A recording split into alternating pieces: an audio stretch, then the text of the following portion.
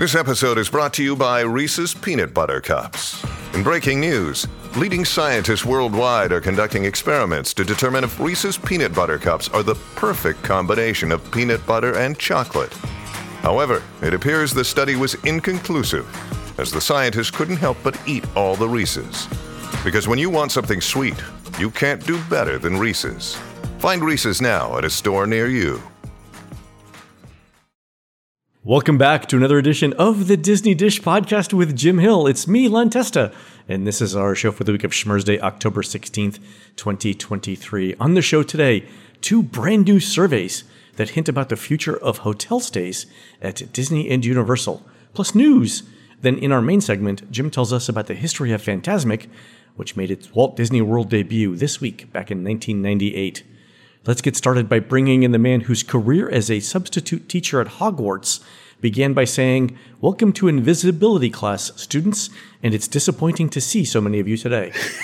It's Mr. Jim Hill. Jim, how's it going? Oh, I have a great affection. In fact, Len, this weekend you're getting a VIP tour of Universal, which means you're going to get to see the various Harry Potter things over there, right? Now, you've done those before, or? I've actually done only one VIP tour of Universal, and that was many years ago. So I'm assuming now that they're going to show us like the dungeon at Hogwarts. And stuff like that, right? Transformers break room. There we go. Yeah, they're sitting there drinking all their energy drinks. I have to admit, when it comes to the Harry Potter stuff, I mean, somebody was just talking in the past couple of days on social media about, to the effect of, if you look at what happened with Avatar and with Harry Potter, you know, the notion of these lands that only celebrate one IP. So it's just sort of the 30,000-foot view. Was this a good thing for the theme park industry or a bad thing? Yeah, when it's basically rolling the dice big on one particular franchise for 20 years. Yeah, it's a lot. And in the case of Hogwarts for Universal, I mean, you're not going to turn that into a zombie attraction in 20 years. It's always going to be a castle. Yeah, I mean, the very notion of committing so specifically, and it's not just the Wizarding World of Harry Potter, it's specifically that series of 8 Warner Brothers movies. You know, I mean, it's Stuart Craig, the art director of the movie, was the one who consulted with Universal Creative, and the folks at Warner Brothers are making noise about a brand new series of Harry Potter movies, and it's going to be... Oh, yeah, they should totally do it, yeah. But do you hear the same sort of desire for additional content for Avatar? Yeah, it's so weird that you say that, because think about it. The Avatar, The Way of Water, came out just last year, did $2 billion worldwide. Yeah, it did great. But is anyone talking about it now? Yeah. Is it driving attendance to Animal Kingdom? No. So, yeah, that's the risk that they take. Anyway. Absolutely. All right, Jim, let's do a quick shout out to subscribers over at disneydish.bandcamp.com. Thanks to new subscribers Madeline Talent, Alex O'Connor, Bridget Hurley, and Chris Magic. And longtime subscribers RM Class, Mark Hodgkinson, Patrick Kane, and Carl Benner. Jim, this is the team at ESPN proposing to Major League Baseball that celebrities throw out the last pitch of the game instead of the first, thereby boosting ratings for Disney's broadcast network. The team's entire presentation to Bob Iger was just 2 sentences, and it was this. Bottom of the 9th, ladies and gentlemen, 2 out, 2 on. Your Chicago Cubs down by 1. In for relief for the New York Mets, Broadway's own Bette Midler. True story. Wow. Wouldn't that be more interesting than throwing out the first pitch? She does have a really good, strong right arm. Yeah, exactly. Yeah, the knuckleball is there. There we go. All right, folks, one quick note before we do the news. We're moving off of Bandcamp and onto Patreon, beginning with our show on January 1st, 2024. Visit patreon.com/JimHillMedia for more details, including a preview of our new video series with Imagineer Jim Scholl, showing how your favorite Disney attractions got built. We've already started moving the exclusive shows over to Patreon too, and we're saving all of your names and original subscription dates for future show openings. All right, on to the news. Folks, the news is sponsored by Touring Plans Travel Agency. Touring Plans can help book your next trip, plus it comes with a free Touring Plans subscription. Check us out at touringplans.com/dish. All right, Jim, the big news this week was Disney's announced a set of changes around prices and policies. And Jim, every show should begin with a round of self-congratulations. On our September 4th show this year, we answered a listener question from Sean about how to visit the Magic Kingdom in January of 2024 as efficiently as possible. And our answer assumed that the 2 p.m. park hopping rule would be gone by then. Jim, this week Disney announced that all-day park hopping returns to Walt Disney World beginning January 9th, 2024. So congratulations, Sean, on that. And did you buy a lottery ticket? I mean, you predicted this. Well, we kind of had a hint, right? We did. I expected it would be announced in January, but the fact that they moved it up now, I think, Jim, this was you've heard in public relations or in communications the term bad news sandwich. Yes. Yeah. Okay. All right. So this was the good news bread around the bad news sandwich. And the bad news started with Disney increasing the cost of tickets. So the big thing here, water park prices went up by $5. Standard parking at theme parks went up by $5. Preferred parking is still variable and ranges from $45 to $55. Disney moved to date-based pricing for tours like Keys to the Kingdom. It used to be $114 every day. Now it's $109 to $149 per person, depending on when you do it. But the big thing was with the annual passes. So in Walt Disney World, the Pixie Dust Pass increased by $40. That's 10%. The Pirate Pass went up by $50. That's 6.7%. And then the Sorcerer and Incredipass Pass went up by $30 and $50 respectively, 3.1 to 3.6%. Just as a reminder, I checked the Bureau of Labor Statistics Consumer Price Index page before the show. U.S. inflation is currently 3.7%. So actually, Jim, the Sorcerer Pass and the Incredipass did not go up as much as inflation, but the Pixie Dust and Pirate Pass did. Yeah, and you did see how the language is used to justify this about we're about to invest quite heavily in our Florida and California properties. That's why you're seeing these. But the 1-2 punch of, did you also see the price increase that was just revealed for Disney Plus subscribers? That they're jumping the annual subscription fee by $60? No, I didn't see that. How many subscribers do they have? That's an excellent question. Much like Netflix, Disney keeps that a little tight to its vest. Yeah, but $60 a year times a few million people. Oh yeah. Pretty soon you're talking about real money. There you go. The more interesting thing for me, Jim, about the annual passes was how much more they went up in Disneyland versus Walt Disney World. So in Disneyland, the cheapest pass, the Imagine Pass, went up $50 or 11.1%, which is more than any pass in Walt Disney World went up. But the Enchant Pass went up by $150 or 21.5%. Believe also went up by $150 or 13.7%. The only thing that didn't go up that much was the Inspire Pass, which went up by $50 or 3.12%. Right? So that's way more than Walt Disney World went up. Yeah. Absolutely. What's your take on that? For the past 10 years, Disney has been very aggressive about raising the prices of annual passes out in California because there were so many Californians who were using Disneyland as, well, it's Friday night, I'm going to drive out there.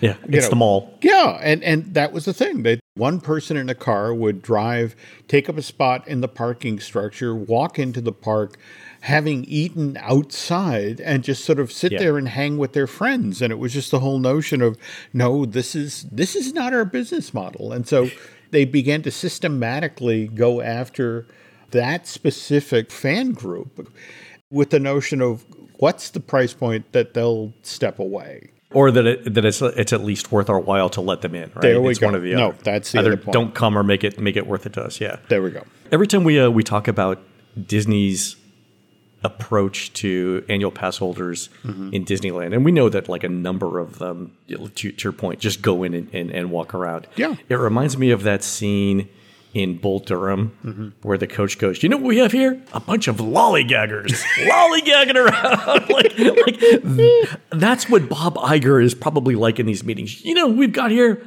lollygaggers lollygagging around Adventureland. Go over there. Buy a $30 popcorn bucket, damn it. Yeah. I mean, the other thing it tells me, though, is, if Disney's confident that they can raise prices this much, it means that they think that demand for annual passes in California is way stronger, at least for the first 3 levels of Orlando Pass, than in Florida. And I think Disney thinks that most Californians are going to take these increases in stride. If you look at the monthly payment increases for these plans, it's roughly an increase of $4 to $12.50 a month, right? So a couple cups of coffee, per month, not a big deal. But in World, it's even less. Yeah. The monthly increase is tops out at $4.25. I mean, that's half of a Publix sandwich, right? I think we have a very different attitude in Florida when it comes to locals. It's like, hey, we want you to come here. Come eat at Disney Springs. That sort of thing. So, yeah. I mean, it's harder to get to the parks than it is, especially the Magic Kingdom, than it is. But yeah. So I think this reflects soft demand in World more than anything else. I agree. Also, Jim, Disney announced candlelight processional narrators. So fan favorites Neil Patrick Harris, Lisa Ling, and Marlee Matlin will be back, plus 9 new narrators, Jim. So Luis Fonsi, Anne Margaret. And I didn't know, Jim, Anne Margaret's name is hyphenated. I always thought her first name was Anne, and her last name was Margaret. But she's Anne Margaret like Madonna. Like, that's one word, her first name. How old is she now? I mean, I'm going to be intrigued to see her at the podium. She actually knew the wise men. Len said that. I didn't say that. Len said that. Okay. I remember getting the frankincense and the myrrh. Anyway, there we go. Brendan Fraser, Eva Longoria, Joey McIntyre from New Kids on the Block, Sterling K. Brown from This Is Us, Jordan Fisher from Turning Red and Moana, and Audra McDonald from the 2017 Beauty and the Beast. Nice. Oh, cool. Yeah. All right. Yeah, so lots of fun there. We knew about some of these, but I think Disney was holding off until the first part of the Hollywood strike got resolved to announce them. So I think that's why we waited here. But we knew some of these people were coming back. All true. All right, Jim, we've got time for surveys. Listeners Christy Shula and Lucy Howard sent in a brand new Disney hotel survey that's trying to figure out what amenities and at what price point you'd choose a Disney hotel over an offsite hotel. So this is one of the most extensive Disney hotel surveys that we've seen. And it has a bunch of what-if scenarios here. Just to set the baseline here, Disney tells everyone or reminds everyone about certain terms when the survey starts. So it goes over things like, this is what early theme park entry is, this is what extended evening theme park hours are, this is what theme park parking is. It actually talks about bringing back airport transportation, like Magical Express. So that's apparently Magical Express's return is on the table, Jim. Well, my understanding from folks at Guest Relations that whenever anybody is in, a gripe session with Disney about how things have changed at the park, that always comes in. Well, going back to our news thing about park hopping rules, or going back to all-day park hopping in January of 2024, Jim, we're returning to 2018. That's what this is going to be, So I, for one, welcome it. Okay. All right, so Magical Express is on the table in this Disney survey. It talks about resort transportation, it talks about Magic Bands, it talks about Genie Plus, Memory Maker, and the dining plan as well. Okay. So here are the interesting questions. The first one is, it almost looks like a spreadsheet. Every column is a different kind of lodging option. Okay. Right. So one of them is Disney Deluxe Resort Hotels. The next one is Disney Moderate Hotels. Then Value Hotels. Okay. Then Select Deluxe Hotels, which means, I guess, you're not going to pick it. We'll tell you where you're staying. But then it also includes off-property moderate resorts, off-property value resorts, and timeshares and rental homes as specific categories. And that's fine as far as the listing the options go. But then, Jim, it gives you a sample price per night for each of those so that you can say, would I stay at this particular hotel for this amount of money with the amenities we're about to talk about? Okay.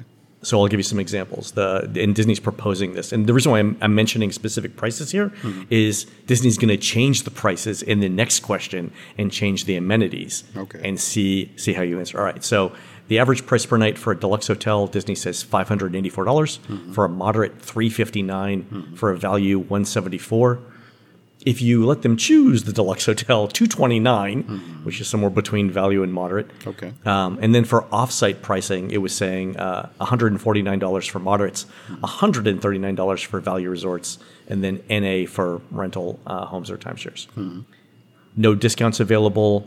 All the Disney hotels get theme park entry. It's specific about saying the off-site hotels don't.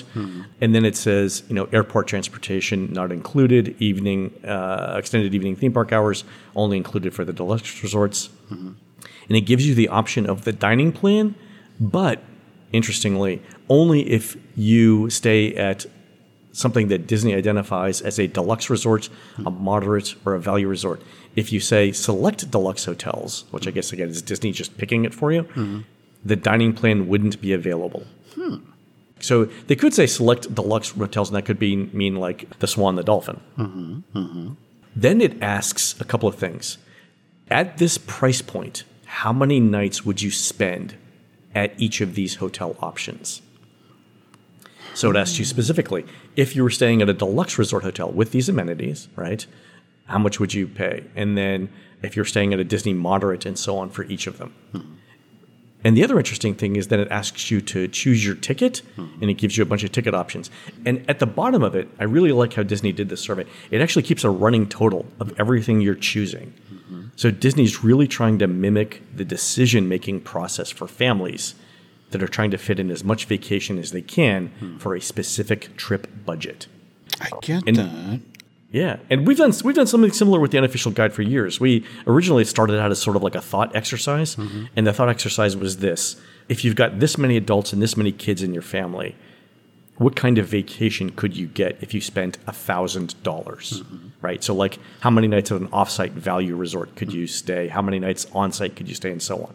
And we did it for $1,000, $1,500, $2,000, $2,500, and so on, up to $4,000. And the thing that we were trying to figure out there was, for people who start off with a specific price in mind, right? We're going to budget $3,000 for our family vacation. They want to know basically what the trade-offs or what the options are there. How many more days can I stay in Walt Disney World if I choose a value resort versus a deluxe resort, right? So that's what Disney's trying to get to here. Okay, now the next set of slides presents a set of hotel discounts where the hotel is discounted, but the ticket prices are slightly higher and the dining plans aren't options. So, for example, deluxe hotels go down to $490 a night. The moderate hotels go from $324 a night to $259. The value resorts go from $219 to $180, and so on. It gives you, this. You still get the same theme park entry. You still get the same extended evening hours. You get airport transportation with this discount. So it says included for no additional price with a Disney Resort hotel package, but it doesn't let you have the dining plan.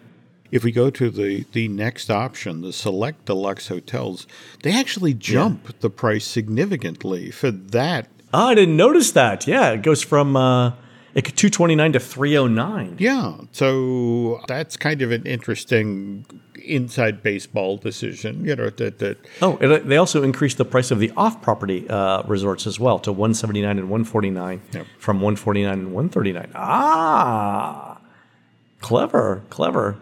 The evil geniuses at Disney who write the surveys, who are looking for the results ahead of sending out the survey. And then there's a third set of price options where the deluxe hotels. So it's interesting, Jim, because you notice it crosses out the list or the rack rate price of $729 and shows a price of $546, which, not for nothing, is more expensive than the previous price just shown, right? Yeah.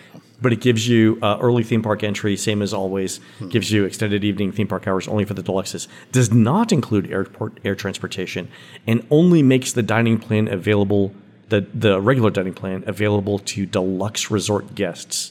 The moderates and the values can only get the quick service plan. So it actually says for the regular dining plan, not available, and the ticket prices go up. So what do you think they're actually fishing for here? When you look at this set of questions and the variables and that sort of thing, What are they trying to gather here to, and face it, these are info they gather here impacts what they do in early 2024 or thereabouts. Oh, yeah. And we're going to talk about that in a second with the Universal survey. I think here they're trying to figure out what kind of value people put on things like Magical Express, because it's in some options and not in another. And also, the availability of the dining plan is in some of these screens, but not others. So, like, let's say, for example, you wanted to stay at a moderate resort, but you wanted the regular dining plan. In the third option, that's not available. The only thing you can pick if you're staying at a moderate resort is the quick service dining plan.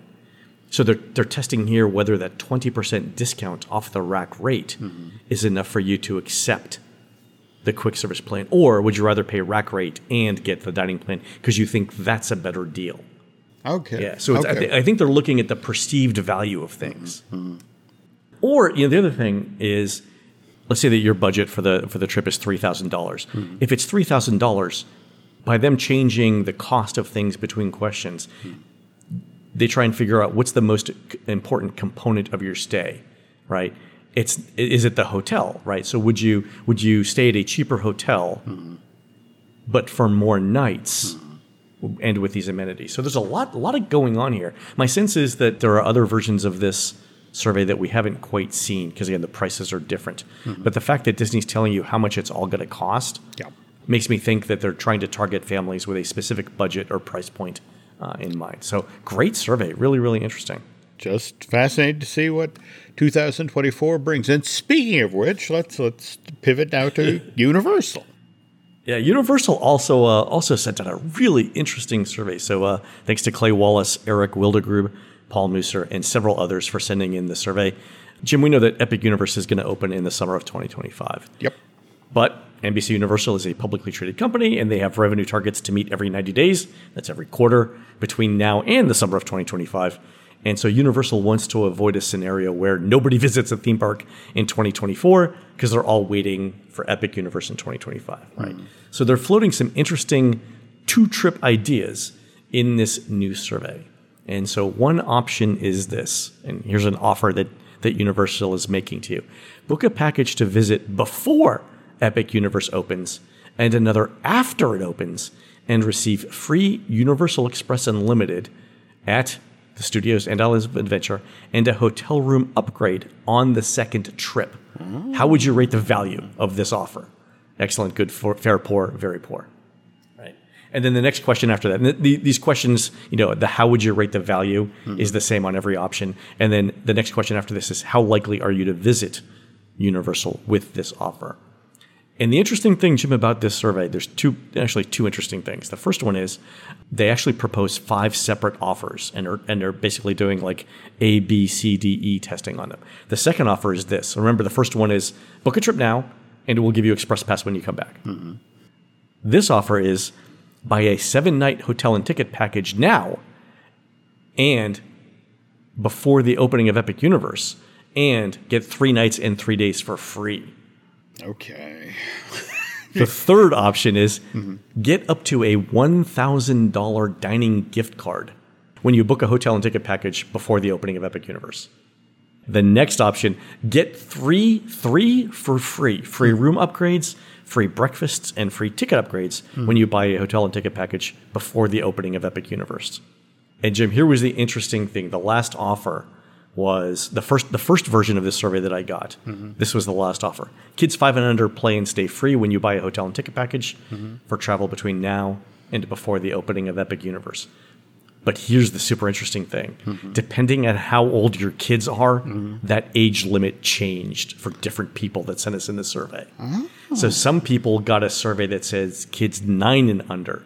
And when I emailed them like, hey, you wouldn't happen to have kids that are between the ages of 5 and 9, are you? Do you? And they're like, oh, well, I have a 7-year-old. Why do you ask? I'm like, wow. Universal knows. Okay. Yeah. Okay. They see you when you're sleeping. They know when you're awake. Yeah. So Paul was the one who sent in the survey with a different age limit on kids, and I think it was targeted directly to him. But the other question that he got was, get free breakfast every day of your stay when you buy a hotel and ticket package, until the beginning of until Epic Universe opens. Yeah, so it looks like Universal's trying to figure out what's going to move the needle over the next 18 months until Epic Universe opens. They also borrowed from the Disney playbook. For example, late next spring, early next summer, we'll get DreamWorks Land opening at Universal Studios Florida, which when the original Mickey's Birthday Land opened at the Magic Kingdom, that was the late spring, early summer of '88, the year before the studios opened. It was the same thing. Yeah, it was the thing that we needed to bring in people for something. Yeah. We need something to bring in people before this big park opens. Yeah, absolutely. Yeah, so super interesting surveys. If anyone else gets a variance of this, please send them in, especially if the age limit changes on kids for Universal or for Disney, if you're getting different prices for the hotels, because those price combinations are super interesting. All right, Jim, we've got time for a couple of listener questions. Here's a quick update for listener Rich Howard, who, Jim, you remember wrote in last month with a question about when Disneyland plans to close Haunted Mansion in early 2024, because they're going on their family trip in January and want to know when it closes. So, Rich, I'm told that the closing date for Disneyland's Haunted Mansion is still up in the air. But, Jim, I did hear this. When it reopens later in the year, it's going to reopen with Haunted Mansion Holiday Overlay in place. So the ride doesn't have to shut down again a few weeks later for this to bring in the seasonal overlay. So if it comes back during summer, it's going to come back as Haunted Mansion Holiday. Yeah, but again, just understand that between the expansion of the queue and the construction of the new carriage house retail space, they will be lucky if they can get that open by late summer, early September. This is an interesting, place to have to build. This spot between the brand new Tiana's Palace restaurant opening up, which is usually popular, and then Bayou Adventure, do we have a ballpark yet on when that's going to open in California? They're still saying 2024, right? Yeah, I've heard 2024, but I haven't heard a date. They said late 2024 in World, but I'm assuming it's the same thing in Land as well. Gotta be. Okay. All right, one more listener question. This is actually from Daniel Taylor and Brian Peterson, who both wrote in to point out that the loading process for Peter Pan in Shanghai, remember we talked about this last week where you said that it could handle 2,900 guests per hour. Well, Walt Disney World's version is maybe a third of that. They both wrote in to say that it could be possible because Shanghai loads 2 flying pirate ships at the same time instead of 1, and the ride vehicles move faster in Shanghai than in Walt Disney World. So the faster speed, double loading, and 5 people per vehicle instead of 3 explains a lot of the increased capacity.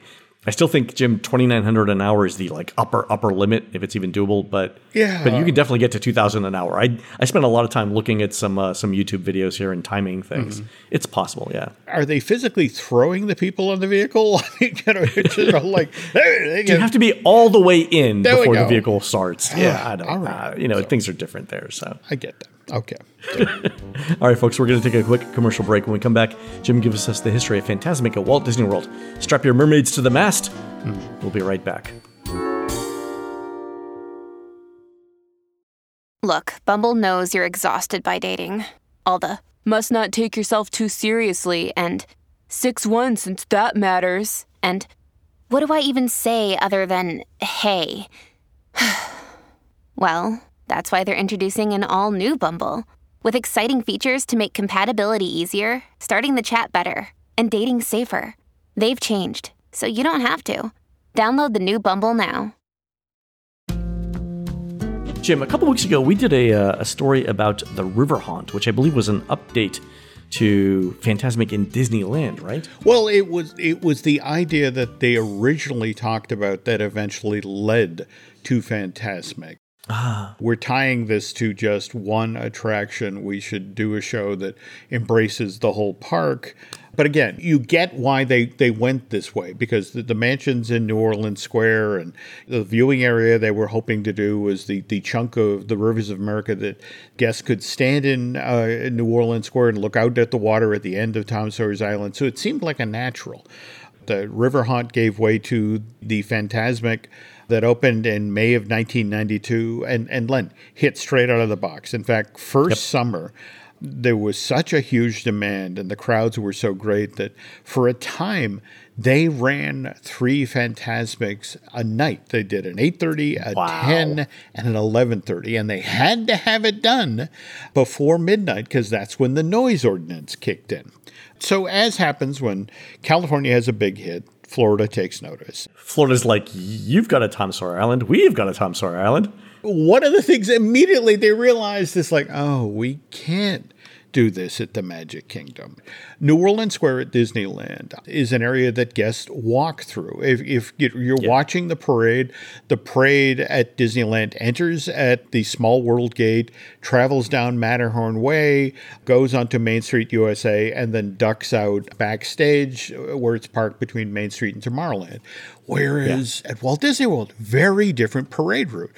It enters just behind Splash Mountain, rolls up through Frontierland and Liberty Square, goes around the hub and then down Main Street, and then ducks backstage between Adventureland and Main Street. But it's just the place where we'd have people stand to watch Fantasmic. They're already sitting there for the parade. There we go. And then when you factor in that what they were observing from what was happening at Disneyland is people were showing up at 3 o'clock in the afternoon, throwing down blankets and grabbing their spot for Fantasmic hours ahead of time. And it's like... Lollygaggers, Jim. Lollygagging around. There we go. But that's the thing. It was not only going to impede presenting the nighttime parade, but it was also going to impede the 3 o'clock parade. So it's like, we can't do it here. But then it's like, if you make that decision... you're suddenly really handicapping the show. Because think about it. If you don't do Fantasmic out on the rivers of America in Florida, you can't use the Richard F. Irvine or the Liberty boat. You got to build a boat now. You got to build a boat. You can't use your rafts to Tom Sawyer's Island for your Disney Princess and your Jungle Book number.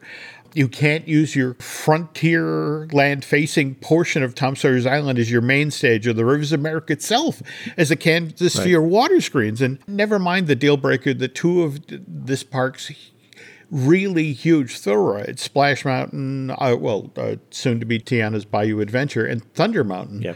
Are also right down here at the waterfront. Oh, yeah, you can't cut off traffic to 2 anchor attractions on that part of the park. Yeah, basically you would just force everybody into Tomorrowland and Fantasyland. Yeah, so not going to happen. So you move through the property. Epcot, not an option. This park already has a popular nighttime show. The original Illuminations debuted in January of '88 and would continue in that version through September of '96.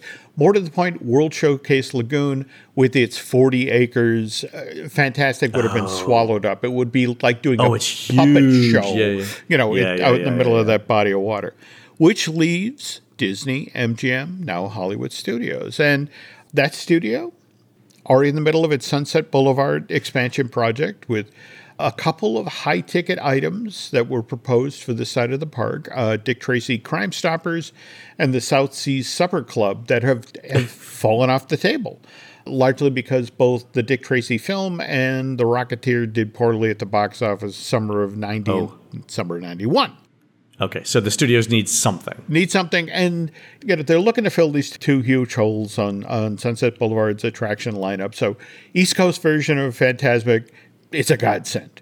But even with the riverboat and the raft and having Tom Sawyer's Island already in place, the original Disneyland version of Fantasmic cost $30 million to build. And then every time you present that show, Len, it's $30,000 between the pyro and the support staff and the cast members on stage.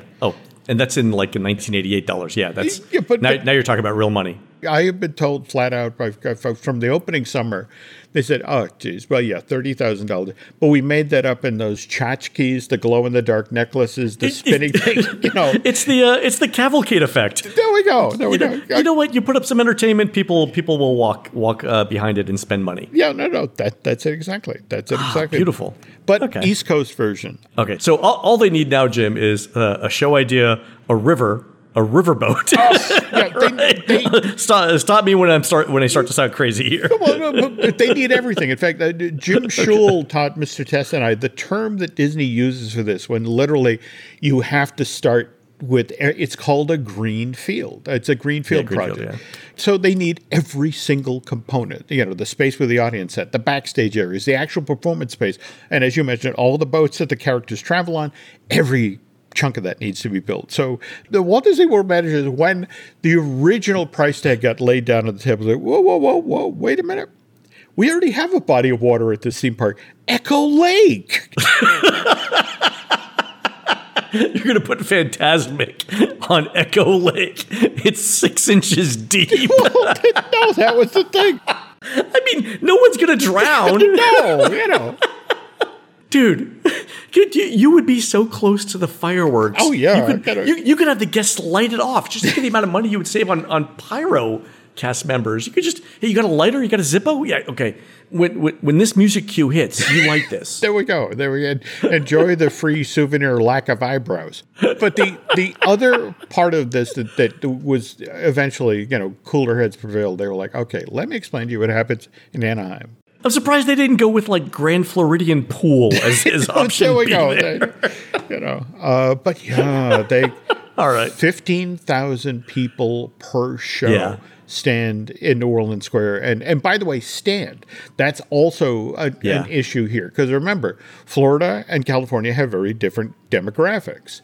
You have an older population. So the whole notion was, in California, they are perfectly happy to stand in New Orleans Square. Yeah. Whereas for Walt Disney World, we're going to have to build seats. Yeah, it's a different demographic. They've got more ECVs. It's a different visitor profile. Absolutely. And Sunset Boulevard and Tower of Terror opened in July of 1994. And there you go. Decision is made. Okay, if we're going to build this performance facility, which will have seats for 6,900 people and standing room for additional 3,000. This has to go backstage between Sunset Boulevard and Hollywood Boulevard. And originally also, we're doing this at a studio park. It should be tailored for a studio park. So I was lucky enough to actually get to see the storyboards for what was at that time called, and this is 96, by the way, Fantasmic Hollywood. I love, by the way, that you mentioned the specific year that you saw it, just to make sure that the statute of limitations has run out. I always enjoy those conversations with Disney World security. Exactly. You went where? And it's like, well, I was in a conference room backstage at Feature Animation Florida, but I was walked there by one of your cast members with my daughter. Exactly. There you go. We were taking part in Goofy's studio mystery tour. They needed some place to park us, and they put us in this room. But I remember vividly, the boards lined the walls of this conference room. And in fact, Fantasmic Hollywood actually starts out, it's a tropical island. It's not Tom Sawyer's Island. You have palm trees. You have a volcano standing in the background. And the show starts with Mickey walking along the shore. And he notices that there, sticking up out of the water's edge, is the lamp from Aladdin. Oh. So he picks it up. He rubs it, and Robin Williams' genie appears. Classic. So what powered the story of this show is not Mickey's imagination, but rather the 3 wishes the genie grants him. Oh, that's a great story. That's a great storyline. Yeah, okay. Yeah, okay. And this is being done for the studio park. And so what they wanted to do was lean a bit more into Disney's live action catalog. Yeah, films. Yeah. There we go. So one scene in this nighttime show would have involved a full-size Nautilus suddenly coming out from backstage, out from behind Imagination Island. Wait, what year's this, Jim? This is 1996. Again, these because 2 years later, it would be a Disney Cruise Line ship coming around the corner. There we go. All right, go ahead. Okay, but here's the thing. Coming out from the other side of the island at the exact same time is a giant squid. And they meet in the center of the lagoon. You have Nemo and Ned Land on the Nautilus with harpoons poking at the fake giant squid, which again, fun for the whole family. I was going to say, there's nothing like a battle to the death with a giant squid that really just screams family entertainment. Okay. there is a very difficult meeting in late 1996, early 1997 about Fantasmic Hollywood. It's like the folks in charge of this project just sit down, all of the creatives in the room, and say, look, we cannot afford to totally reinvent the wheel with this show. We still have to have the money to build our 57-foot tall mountain that hides all of our backstage areas. We have to build an 80-foot long, 70,000-pound steamboat for the finale, which has to carry 26 characters. I'm surprised that that they decided to keep the steamboat if it was that big and that expensive. You would think like. I mean, give them credit, right? Mm-hmm. They committed to it, and they I guess they thought it was an integral part of the show. But no. From the reaction of the folks in California to when the Mark Twain comes around with, all of those sparklers and that sort of thing. You needed that moment in the show. But remember, also, the bulk of the show is carried, its projections on water screens. And just think about all you have to build backstage to support these 300-foot wide, 50-foot tall water screens. Oh, huge water tanks, pressurization units, backups, power. Yeah. I mean, no. It was just one of these things where it's, guys, I'm sorry. I know you want to do an original show. We can't afford to do original show. We have to literally take giant chunks of what's done out in Anaheim and just replicate that here, right down to the dragon head on the end of a cherry picker that breathes fire. Now, not an exact clone. Middle of the original version of Florida's Fantasmic had that weird Pocahontas vignette where... It was bizarre. Yeah. I mean, it's just, the whole notion of guys with, because again, that's why I go to Florida. I want to see guys working with shovels or being menaced by rolling piles of logs. And it was just sort of like, but as it was explained to me, it's like, look, this is the one remnant of Fantasmic Hollywood. Because think about, that you have your rolling logs. It's a stunt show. Oh, that'd have been a nice little nod. Okay. All right, fair. So, all right. Anyway, this reimagined, value engineered version of Fantasmic opens in Florida October 15th, 1998. 26 minute long, has a cast of 46 who, by the way, are constantly running backstage and changing costumes. Yeah, because it's 46 cast members, but there's like 80 roles, right? Oh, yeah. The monkeys that you see dancing on those floats with King Louie were Native Americans battling settlers in the Pocahontas number. Anyway, all right, show, like so many things at Walt Disney World, went dark during the pandemic, finally returned in November of last year with the Pocahontas number that Len and I talked about being cut with now kind of a Disney best of. We have the Aladdin chase. We have Elsa singing Show Yourself. And then Pocahontas, followed by Moana, followed by Mulan. Yeah, because it was sort of a slow moment in the show, and it's not what Disney wants in the middle of its nighttime. No. I get that, but Len, there's still a part of me that wishes the show had the 20,000 League scene, largely because of, and I forgot to mention this detail earlier, while Nemo and Ned Land are battling the giant squid on shore on the island, this giant pipe organ has just risen up from, below the stage. All right. And Mickey's on the organ. Exactly. But that's the thing. He's hammering. Oh my God, that would have been amazing. Well, and the thing is, the pipe organ was modeled after the one in the Grand Ballroom at the Haunted Mansion. And the kicker, the beauty touches, as he's hammering on the keys and these big gouts of steam are shooting out of the pipes every time he hits the keys. But there's a mirror, like the one at the Haunted Mansion, there's a mirror in the middle of the pipes. And as a member of the audience, you can see Mickey is wearing a half-face mask like the Phantom of the Opera. Oh. So it's like, don't look at me, I'm hideous. It's like... So, bravo! Whoever came up with that, wow! Oh, and oh God, the plush, just the plush they would have sold the Phantom Mickey. Seriously, like I would buy that plush. That's amazing. That is fantastic. Wow. Who knows? They revise the show from time to time. Who knows? Okay, let's put it on order now for Phantom Mickey hammering away at the pipes. Fantastic! What a great story. Glad to share. All right, folks, that's going to do it for the show today. You can help support our show and Jim Hill Media by subscribing over at patreon.com/Jim Hill Media. We're posting a brand new exclusive show about the Spectro Magic Parade, plus our new behind-the-scenes videos with Imagineer Jim Scholl.